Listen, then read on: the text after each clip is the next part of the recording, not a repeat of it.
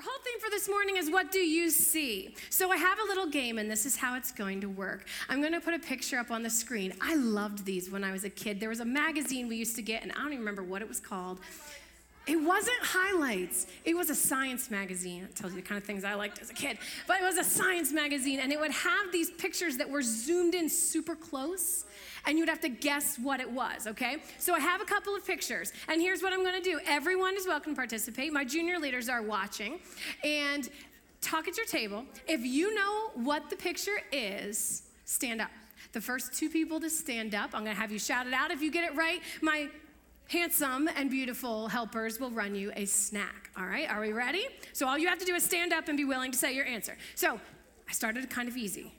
Here's the first one. Go.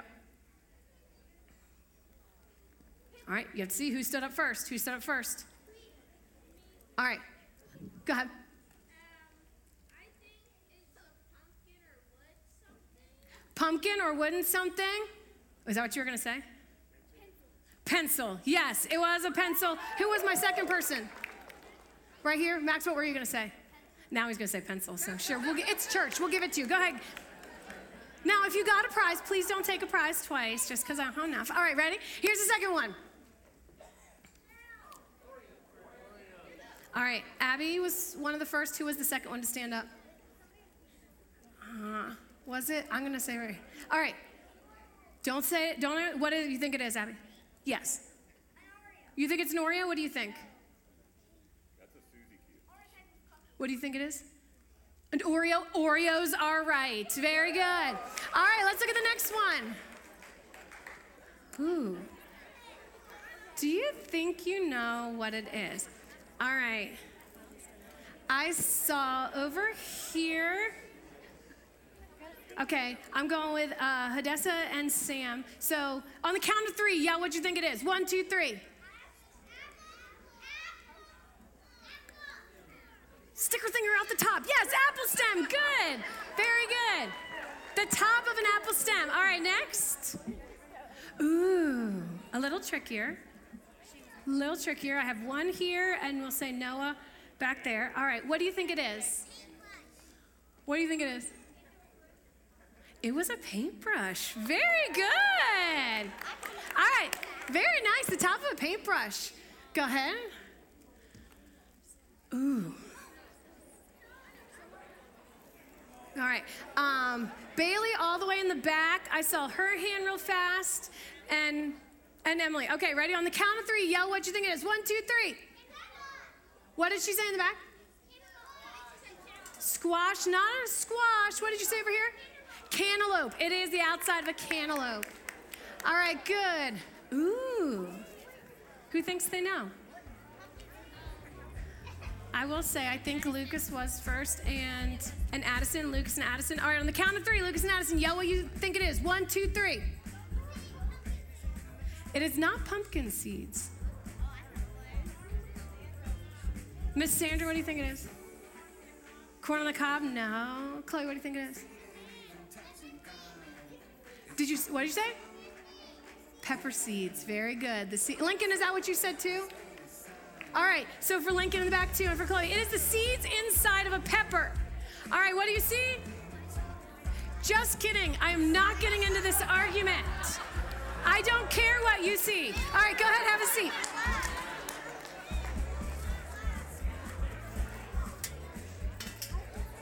Thank you. All right, you all can put your things up and have a seat. I am not asking that question. I do have one more. Okay. Now I have a question. If I brought this up and I asked you to come up and look here and I asked you what you see, what kind of words would come into your mind? Because I don't know for you, would they be positive words or would they be critical words? I don't know what your words would be, but what I want to share with you this morning is just two things. I want to share with you what Jesus sees when he looks at us. So whatever you see when you look in the mirror, It may not be truth. It may be. It may have gotten a little skewed through the years. But I just want to share with you what Jesus sees when he looks at us. Here's the first thing that Jesus sees when he looks at us. And I have two helpers who are going to help me with this in a minute so they can be getting ready. Jesus sees his child whom he loves. So sometimes when we look in the mirror, the first thing we see are our flaws, our mistakes, our bad habits, the things we wish were not. And we assume because that's what we see, that that's what Jesus sees also when he thinks of us. But that's not the first thing that Jesus feels every time he looks at us. The first thing Jesus feels is love. He loves us because we are his children, plain and simple. Jeremiah says, I've loved you with an everlasting love. So I have two helpers, can you come on up, to demonstrate this. And yes, I do have a drop cloth. But I'm not spray painting ice cream. All right. You can go right there. I didn't ask for a microphone. Is this available for me to ask him a question? Yeah, they got it. Yeah. All right. These are my two helpers. Everybody say hello. All right, and what is your name? Mike. All right, Mike, and who is this? Emily. Emily. Daughter. Your daughter? Okay. How do you feel about Emily? I love her. Okay. Mike loves his daughter, Emily. Was anyone surprised to hear that? Okay, hopefully not. All right. But, Mike, I have to show you something, because this might change something. What if I did this to Emily? Here. What a waste of caramel. Now, Mike, I have to ask you. Now, how do you feel about Emily? I love her. But she's dirty. Okay, you're sure? Even if I add a little bit more, and I won't, because I feel bad for Mom. I won't, Stacy, I like you too much. I won't do that. All right, but wait. Then I'm gonna take it a step further. What if on top of all of this caramel, I sprinkled a little bit of dirt to go with it? Now how do you feel about Emily? But she's sticky and dirty. And unfortunately, she's gonna be itchy. You're sure? Okay. What if it's not what I did to Emily? What if, here, I'll hold it. I'm gonna try. I don't even care if my scissors get sticky. Keep going, yeah? What if Emily had, here, let me try real quick. It's the caramel is sticky in the blades. There we go. What if her shirt was ripped? Now how do you feel about her? So all of these things, whatever happened to Emily or whatever Emily did, it didn't change how you feel about her. Okay, and would any of us feel any differently, right? We would say if we looked at our own kids, it doesn't matter what they do or what they've done, our love for them never changes, right? And Mike doesn't look at Emily and say, oh, that's a little too messy. I got 3 more kids. I'm just gonna leave her here, and I'm gonna take those 3 kids with me. No, he would never say that. But listen, sometimes we forget God would never say that either. Because we hear so often people say, but you don't know what I've done. But you don't know what's happened to me. It doesn't matter. Just like it would be absurd to think that Mike would look at Emily and say, no, she's dirty. I'm just going to leave this one be and go over there. No. Does he see it's going to take some work to clean her up? Yeah. But he would never say it's not worth it because she's his daughter and he loves her. So give them a hand. Thank you. And you can take... It's all right. You go for it.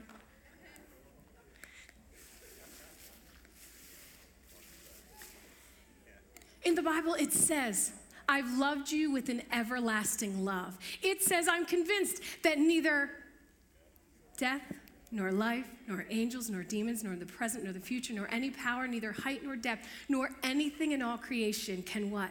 Separate us from the love of God. So it's important that we remember this morning that the first thing that Jesus sees when he looks at every one of us, he sees his child who he loves. Okay? Second thing that God sees when he looks at us. And I'm so glad that I did the headset mic. My hands are very sticky right now. The second thing that he sees is a bigger plan and the bigger picture. He sees not just where we are right now, but he sees where we're headed and what he has for us. So that's the second thing. And I started thinking about that. I'm like, oh, what illustration can I give? And so first I thought, maybe I'll tell them about Corrie ten Boom. I don't know if you've heard of her before. She was an amazing woman. She went to a Nazi concentration camp for almost a year, and yet she came out and her message was forgiveness. And she wrote a poem all about a tapestry and how life is like a tapestry and God chooses the colors, he chooses the design, and sometimes what we see looks like the back of it, all messy and jumbled. But if you turn it over, you see the design that's being created. So I thought maybe I'll talk about her. I said, nah, I'm not going to do that. Instead, maybe I'll talk about Bernie and I when we were young. Do you want to see what we looked like when we were young? We were young once. Not that. That's not what I looked like when I was young. That's what I look like tomorrow morning. No, we'll see when it comes up. When Bernie and I were younger, and we led a missions team, 27 teenagers to Nicaragua. Oh, yes, his hair is not naturally blonde. It just is in that picture.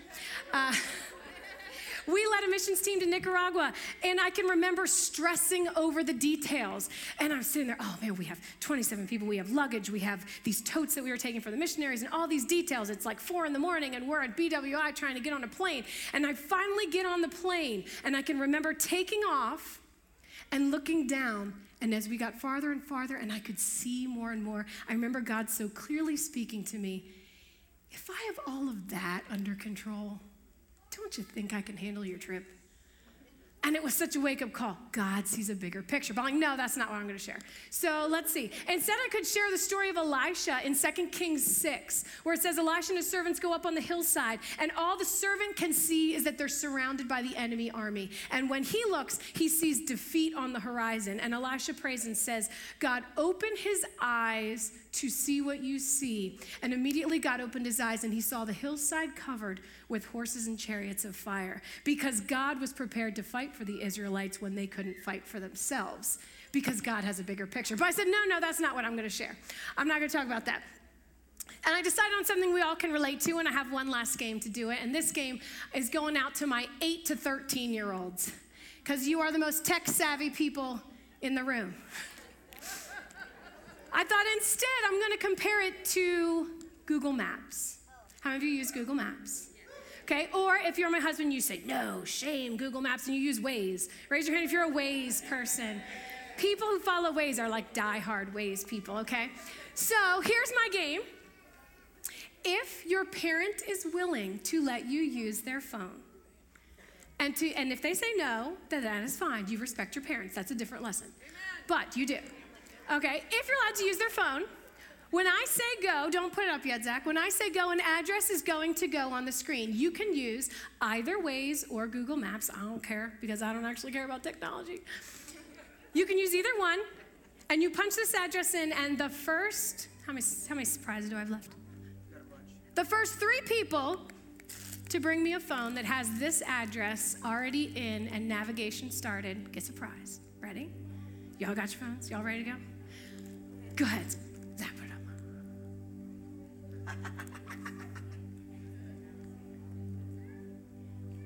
So quiet. They're thinking. They're typing. Did we do voice to text? Anyone got it? Anyone got it? Bring it up if you got it. Bring it up if you got it. All right, I have 1. I have 2. Whoa! All right, let me see. All right, let me see. He's talking in British. Okay. All right, so here's what I'm going to do. If you are standing right here, I don't have enough right now, come see me afterward. I will give out these that I have, and I will come see me afterward, all right? In case you're wondering, that's the house where I grew up. Come see me afterwards, and I will get you. But here's why I picked Waze and Google. Because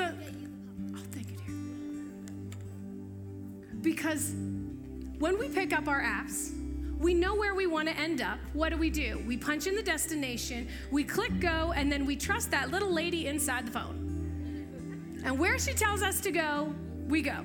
And sometimes if you're like me, halfway through you're like, did I really type this in right? Or I say to Bernie all the time, I think I'd rather sit in the traffic than go on the detour that Waze is sending me on. But I keep following. Why do I keep following? Because I trust that the satellites are sending Waze information about traffic and delays that I can't possibly know. So even though I don't always like it, I keep following.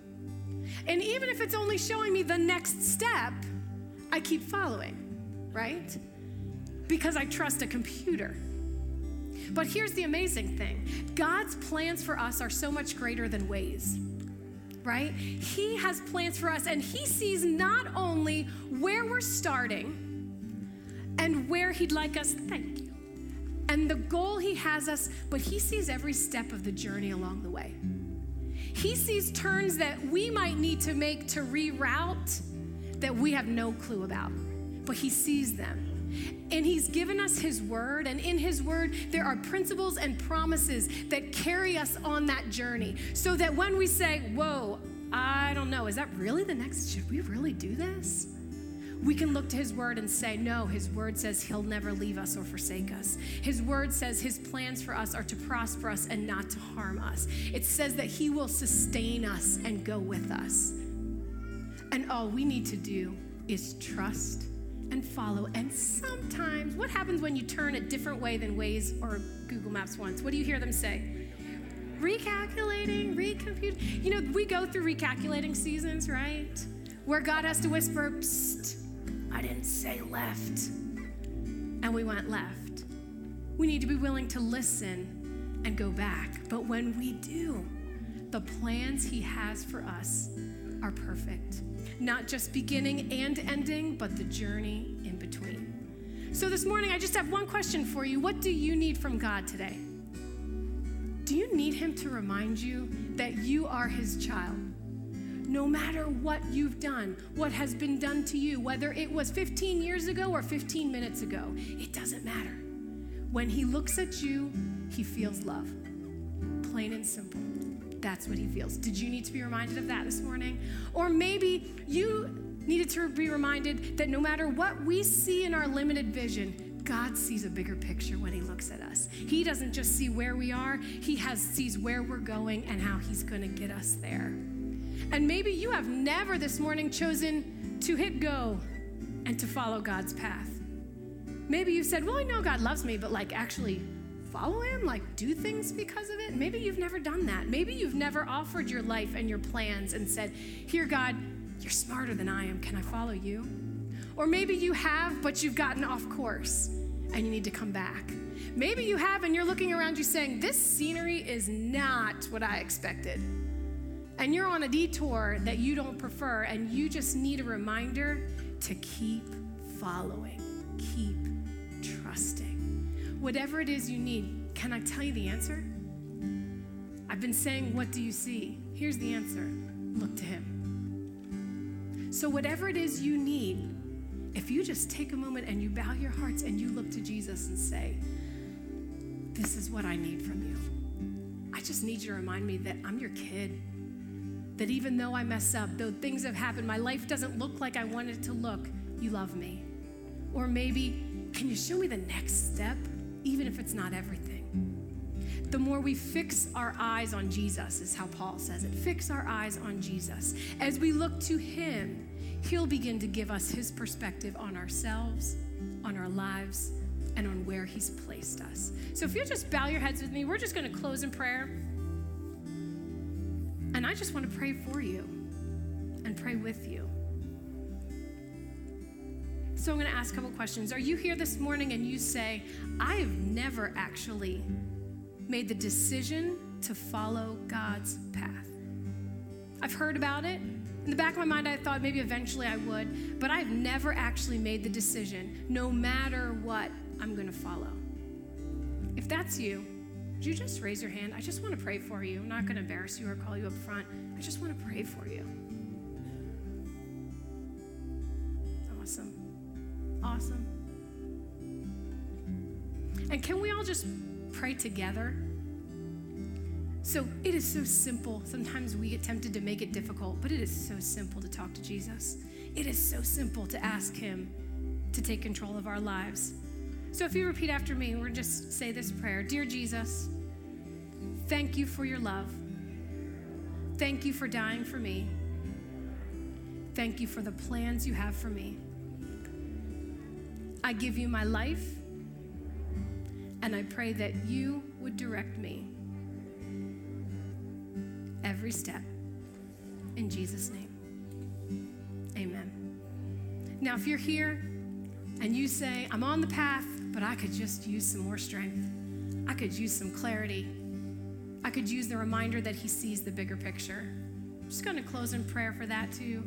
I know we're going to close with a song, and Pastor Ken's going to come, but I just want to encourage you. The reason that we gave out mirrors for the kids to color is, kids, every time you look at yourself, here's what I want you to think: Jesus loves me. No matter what, that's what I want you to think: Jesus loves me. And as you leave today, we have a gift for you. We have a pair of sunglasses, and they're really cool because they're lighthouse sunglasses. But every time you put those sunglasses on, this is my prayer, that you would remember, no matter how I see things, God sees a bigger picture, and his plans are great. So let's just pray. Heavenly Father, thank you that your plans are perfect, and that your word promises that as we follow you, we are never alone. I pray for each person here that you would just remind them of your love, your faithfulness, and your plans for them. In Jesus' name.